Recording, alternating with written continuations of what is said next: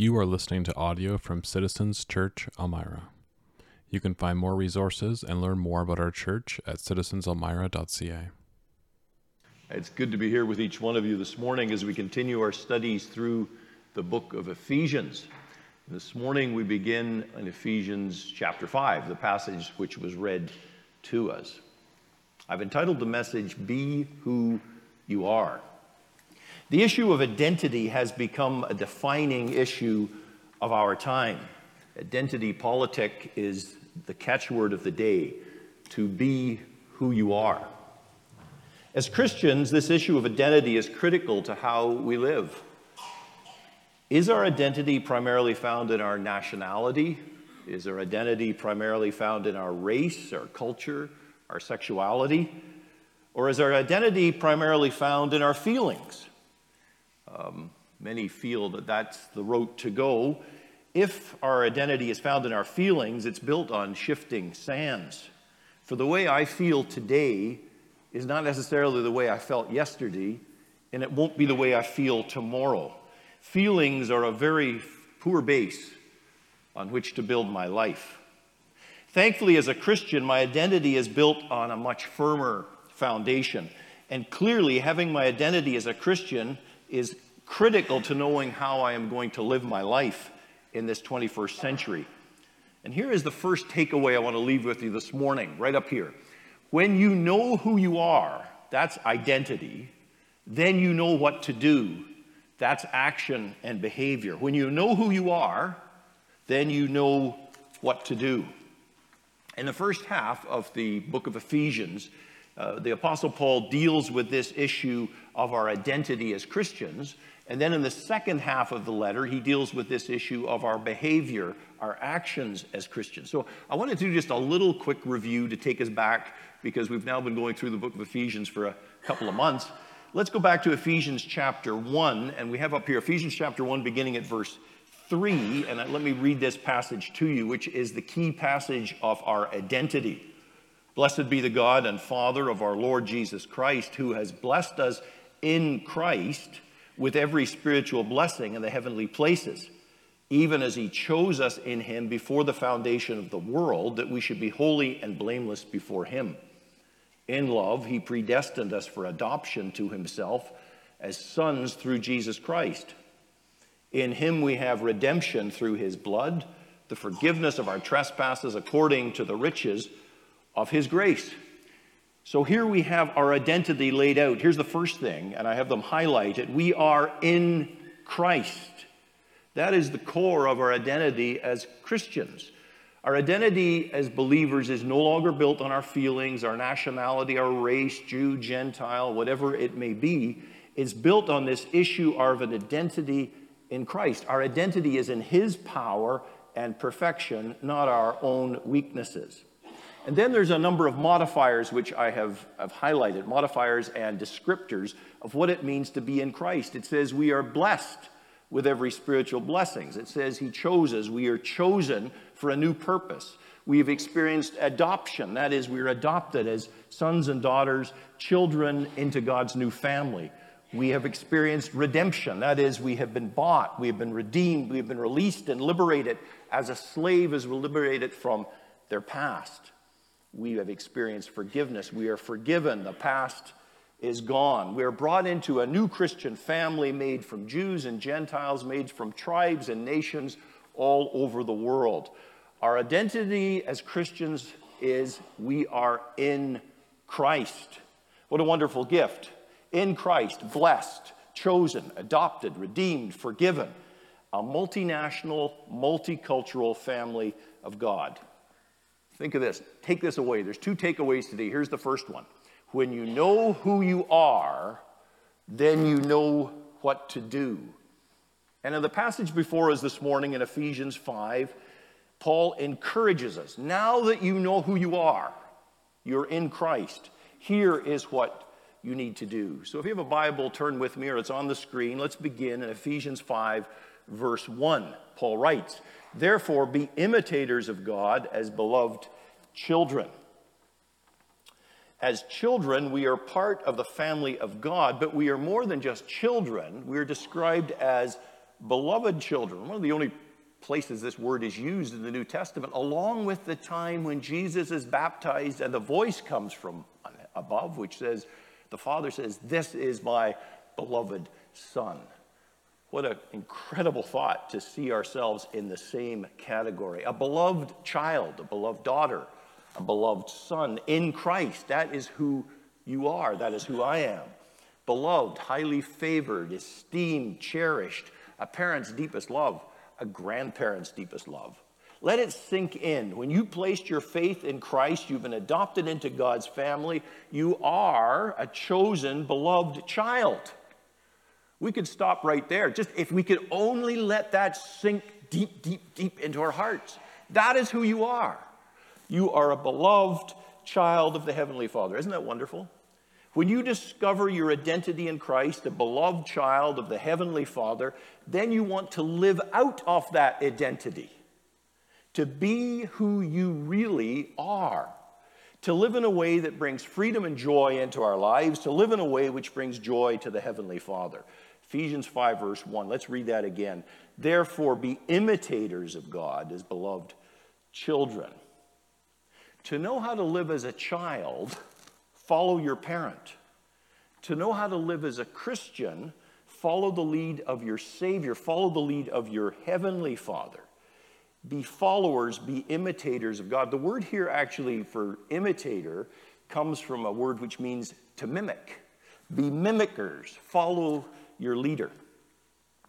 As a young couple, as a young child enthusiastically seeks to copy their parent, so we as beloved children are to enthusiastically try and mimic, try and imitate our Heavenly Father. It's many years ago now. The interest rates, I got a great interest rate on my first house. It was 13.5%. That was back in that was good because the year before they were like 15%. And Sharon and I moved into our first home, which was a small raised bungalow on Canary Court in Birdland. And as is typical for young parents, right away we didn't feel we had enough room. It's just a thing that happens. Now as grandparents, it's like we're going to shrink mode, right? But it was a time we needed more space. And Elmira was growing at that time. The mid-'80s were a time of a lot of new houses have been built. And we thought, let's finish the basement. And so I tried to get a contractor to drywall the basement and finish. I couldn't find one. They were also busy with like big jobs. They didn't really want my little few $1,000 job in the basement. And so since I couldn't find a contractor to do the drywall, what a mess of a job. I think Sharon went back into the archives. These are these old snapshots, pre-digital. But it's a mess of a job. But unbeknownst to me, I had a future building contractor in the house. Didn't know that at the time. And he was more than willing to pitch in, to follow his dad in mudding the walls. And if his dad could finish the basement, then he wanted to join the team. By the way, I went back into my archives back in the basement, and I found the trowel. I got it. He's on to greater things today for sure, but he got as much mud on himself as anywhere else. As a child mimics their parent, as a child wants to follow their parent, so our desire is to follow our Heavenly Father. So in the rest of the passage before us this morning, the apostle explains, what does it mean to be an imitator of God? What does it mean to be a follower, to be a disciple? And to do that, he uses this picture of walking. And I got a great picture up here.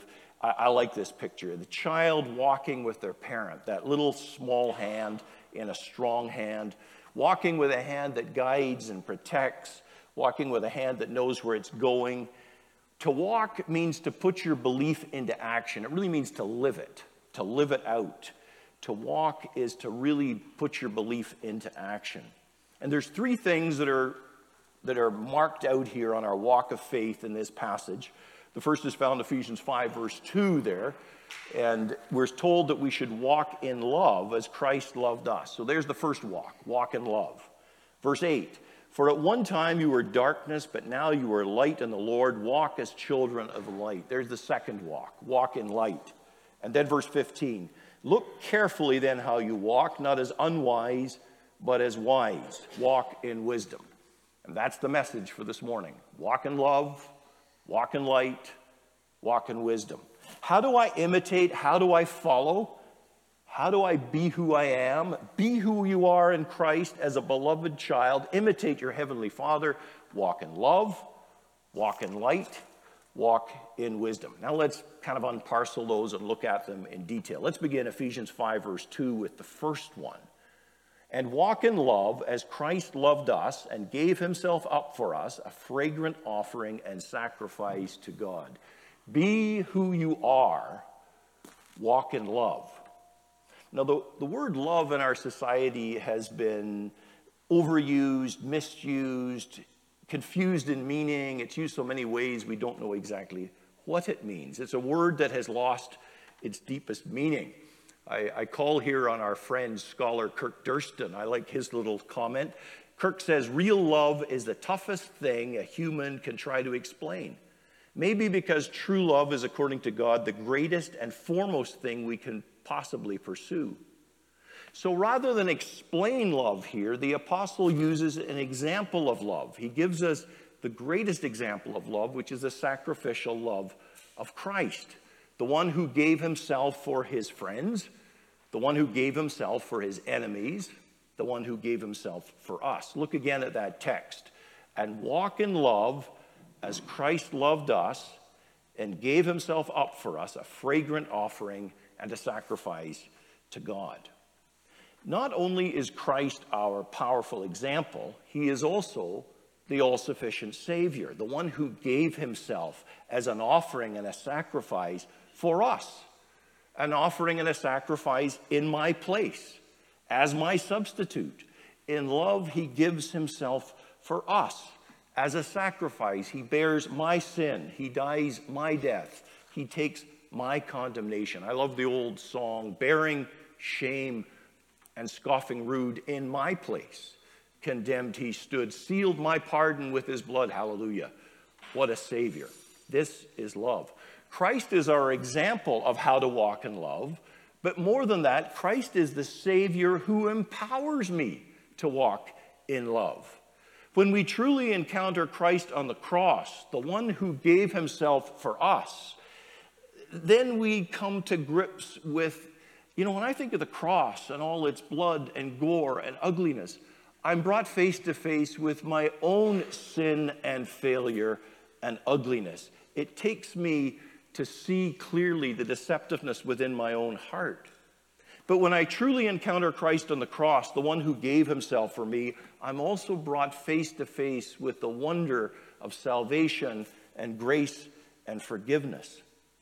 When our hearts are truly captured by the incredible love of the Savior, a love unto death, we cannot help but be transformed. Love so amazing, so divine, demands my heart, my life, my all.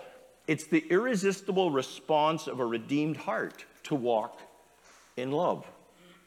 It was a sports hero of a previous day, Cambridge athlete, who came to this conclusion: if Jesus Christ be God and died for me, then no sacrifice can be too great for me to make for him. And with that conviction, C.T. Studd took the message of Christ's love to the people of Africa and China. He founded WEC, which some of us will be aware of, which is still a mission to this day, walk in love. Now, when it comes to Christian love or true love, there are at least 3 levels of Christian love. And the first is this. The first level of Christian love or true love is we care for the other. That's compassion. The second level of Christian love is we care for the needs of others. That's compassion in action. But the deepest level of Christian love is this: we care for the needs of others at cost to ourselves. That's sacrificial love. Huey Homer faithfully served as a Christian minister in East Germany during the difficult days of the communist dictatorship. It was a difficult time to be a Christian in East Germany. It was even more difficult to be a pastor under the oppression of a atheistic communist government. And it was even more difficult for Huey because he, being a man after my own heart, he saw the silliness of communism and the oppression, and he spoke out against it. And he ended up in the bad books of the government. And for that, he was harassed His children were unable to go to higher education at university simply because of his role as a pastor. Yet through all those dark days, Huey Homer kept preaching the gospel. In his own words, here's what he says: "I simply proclaimed the grace of God and how we can take hold of it by faith. For where there is forgiveness of sins, there is life and salvation." On the other side, for 19 years, from 1971 to 1990, Erich Honecker was the all-powerful dictator of East Germany. He was an avowed atheist. He was an enemy of the church. He was an ideological opponent of Christianity. He was also responsible for the security of the Berlin Wall. He was responsible for a government mandate which was called the order to shoot, and he upheld that. And ultimately, 300 people were shot to death attempting to climb over the Berlin Wall from East Berlin to West Berlin. Then communism imploded. I guess some of us are old enough to remember that. It was a big day because growing up in the 60s and the 70s, the Soviet Union seemed so powerful, and it all melted into nothingness. It all imploded. One by one, the communist dictators of Eastern Europe fell. The Berlin Wall was smashed into rubble, and Erich Honecker went from being the most powerful man in East Germany to being the most despised man in the country. Fearing he might be torn apart because he was thrown out of his government home, he no longer could live in it, and he had no choice but to try and live on the streets. He had nowhere to go. He was sick with cancer. And so in his distress, what did he do? He turned to the church he had despised and criticized and persecuted. For Huey Homer, the question wasn't simple, but it was clear. Did he really believe what Jesus said? Driven from his home and turned onto the street, Honecker came to Homer and asked for help.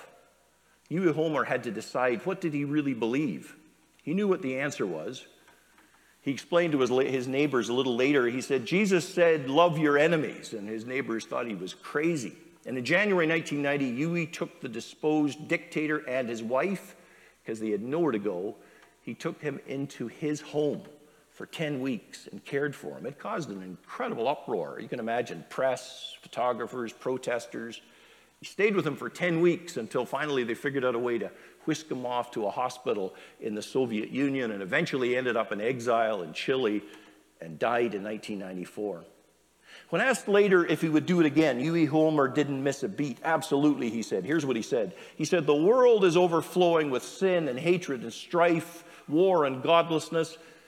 It is so desperately needing the offer of grace and forgiveness through the cross and resurrection of Jesus. Amen, Huey. And on September 25th of this year, just 2 months ago, Pastor Huey Homer received his promotion to glory. Be who you are.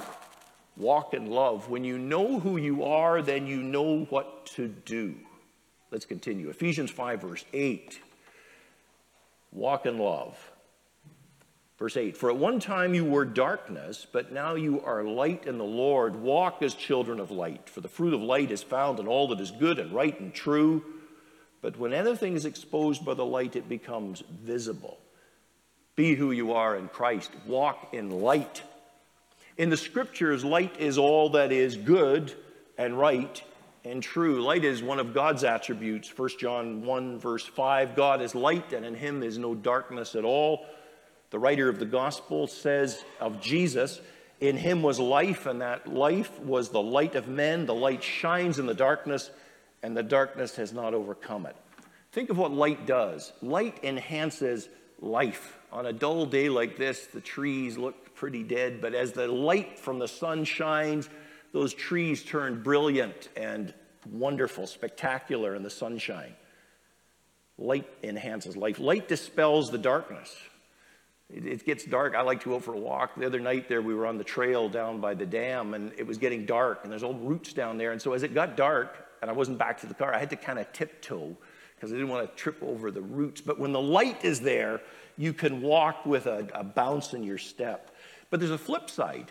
Light exposes. Saw that the other morning as we'd cleaned the front windows, and in the dusk, they looked pretty good. And when the sunlight came through, it was, oh man, what a mess. And then there's darkness. Darkness hides, darkness covers, darkness restricts, it imprisons, and ultimately darkness may destroy. So the apostle says, walk in light. Once we were darkness, but now we are light in the Lord. There's two key aspects of the darkness that he makes note of. Verse 4, Ephesians 5, verse 4, let there be no filthiness, nor foolish talk, nor crude joking, which are out of place, which are darkness. But instead, let there be thanksgiving. Verse 12, for it is shameful even to speak of the things that they do in secret. Here's the first darkness that he wants to expose. Darkness in speech. Obscene, foolish crudeness. I think what we would call trash talking.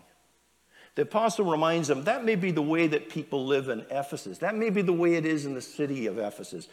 But that's not the way it's to be with you.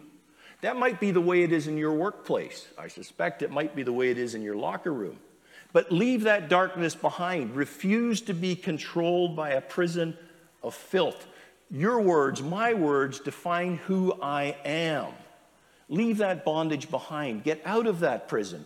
Be who you are in Christ, marked by truth and integrity and thanksgiving. But there's a second darkness in this passage, which I think is a more intense darkness, which he exposes. Ephesians 5, verse 3, but sexual immorality and all impurity or covetousness must not even be named among you. Verse 5. For you may be sure of this, that everyone who is sexually immoral or impure, or who is covetous, because that is an idolater, has no inheritance in the kingdom of God in Christ. Let no one deceive you with empty words. Darkness in sexuality. The word here that's used for sexuality is the Greek word porneia, which is the root word of pornography, which just means sexual immorality displayed. Porneia is associated with impurity and with covetousness. For in sexual immorality, we desire what isn't ours. And in fact, in verse 5, it's associated with idolatry. An idol is something which takes first place in our lives. And here, sexual desire becomes an idol, the central defining aspect of my life.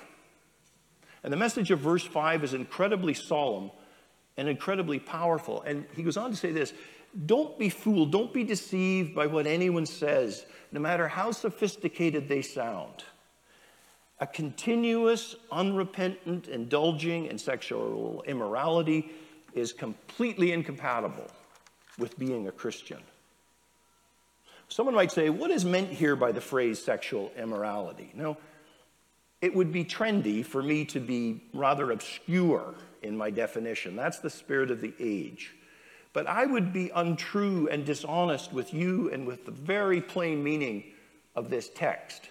And if it was only a one-off, it was only once in the New Testament this was mentioned, but I was looking at it this week. This same teaching is found over and over and over again. When we read the letter of Paul to Corinth, he tells them the same thing, to Thessalonica, to Colossae, to the churches in Galatia. It's the clear direction given in the New Testament for Christian behavior, and it's very different than the standard of our culture today. So what does this mean? What does the scripture mean when it talks about sexual immorality or porneia? I've got a definition there which I think covers it all. It's all sexual activity outside the bounds of a lifelong covenantal relationship of one woman and one man. All sexual activity outside the bounds of a lifelong covenantal relationship of one woman and one man. Listen, friends, our society, our age is permeated with porneia. It has become normalized, even trivialized. But the fact is, it's not a new phenomenon. The city of Ephesus was full of porneia. Our situation today is not new or unique. Unfortunately, has returned. A few years ago, Sharon and I got a chance to go to Ephesus, which I highly recommend if you ever get an opportunity, go there. It's even in ruins, it's a fascinating place. That's the main walkway that goes from what was the harbor up to the main part of the city. And you can see the amphitheater there, which was one of the greatest in the ancient world. Ephesus was a major city in the ancient world, one of probably the top 4 or 5 cities. That amphitheater seated 25,000 people. But here's the piece I find fascinating. On one of the walkways of the streets that was uncovered, there's a bunch of little bits and pieces in there, but you can see the foot. That's an advertisement. It's showing the way. It's showing what size your foot needs to be to go there. And then it's pointing the way to the house of the prostitute. Paul was writing to a church in a city that was full of sexual immorality. So someone might ask the question, so why has Christianity placed such clear boundaries around our sexuality? I think it's not without cause that sexuality has been compared to fire. A fire for good, a fire within the bounds of the fireplace, within the bounds of the furnace. It heats the entire house. It's a power for life and a power for warmth. But a fire outside the fireplace can quickly become complicated. A spark can set off an entire Alberta wildfire. As a Christian, I am called to keep the fire in the fireplace. Even to the Christian, sexual immorality, porneia, may appear enticing, alluring, tempting, even attractive. But its outcome is usually much different. Rather than giving us the fulfillment it promises, it often brings us regrets, remorse, and bitterness. It catches us in a prison of our own making. I think you know me well enough to know I love gospel music, and I love the blind gospel singer Gordon Mote, and he has a marvelous song which I won't attempt to sing, which is called Doors Wide Open, but you can do a little Google on YouTube and enjoy the song. And it goes like this. It's an invitation to live in our freedom in Christ. We are free, so live free. Why do you stay behind those bars when a soul set free is who you really are? Why do you wear those prison rags when he's told you you're not captive to your past? It's time to throw off those chains. Why are you sitting in a prison with the door wide open? Aren't you ready to start living like you know you've been forgiven? Sitting in a prison with the door wide open, who the Son sets free is free indeed. You're free. You're free. You're free. Why are you sitting in a prison with the door wide open? Be who you are in Christ. Walk in light. When we know who we are, then we know what to do. Come with me to verse 15, and let's look at the third walk. Look carefully then at how you walk, not as unwise, but as wise, making the best use of time, because the days are evil. Therefore, do not be foolish, but understand what the will of the Lord is. Walk in love, walk in light. Here's the third one. Walk in wisdom. Make the best use of your time. Use time wisely. Use time effectively. The old King James says, redeem the time. Why? The apostle says, because the days are evil. It was a difficult time to be a Christian. Think with me of the setting. Where is the apostle Paul when he writes this? He's in prison in Rome. Nero is the emperor. Serious persecution of the faith is just around the corner. It would not be very long before Christians were tied up on lampposts and burned in the night to light Rome. And unrest filled the Middle East. Sounds familiar. Jewish nationalists were stirring. The empire was pushing back. It would just be a few short years that Jerusalem would be obliterated. And in that context, Paul says, use your time effectively for the kingdom. Walk in wisdom. Now, I should add, making the best use of time doesn't mean trying to be as busy as you possibly can be. You know, the kind of the time management thing, how to do 6 things at the same time. Well, good luck, right? Even if your activity is really, really good, he's not telling you here to schedule as much into your day planner as you can, no matter how good that activism is. Think of where Paul is as he writes this. He's in prison. He's restricted in his activity. He can do almost nothing. But he makes the best use of his time. And he sits down and he writes some letters. Letters explaining the core of the Christian faith to these churches that he has visited all over the ancient empire. And he writes this letter to the Ephesian church. And here we are this morning, 2,000 years forward, being instructed by the words he penned. He could never have imagined. His activity was limited, but he used his time well. He walked in wisdom. You know, some of us work very ordinary jobs. It seems very unglamorous, very unimportant. Let me tell you something. It's a whole heck of a lot better than being in prison. Look for the opportunities. Some of us are parents. Some of you are mothers. That's a tough job. Mothers of little ones. It seems so mundane sometimes, but what an opportunity to shape a life.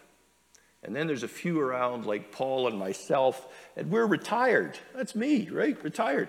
Don't miss the possibilities. Walk in wisdom. Walk in love, walk in light, walk in wisdom. We're about done our time here, aren't we? There's a little more to cover. Remember what I said? When you know who you are, then you know what to do. One last point. It's found in Ephesians 5, verse 18. I thought I shouldn't miss this piece. And do not get drunk with wine, for that is debauchery. That is really a dumb idea. But be filled with the Spirit, addressing one another in psalms and hymns and spiritual songs, singing and making melody to the Lord with your heart, giving thanks always and for everything. Note the key phrase here.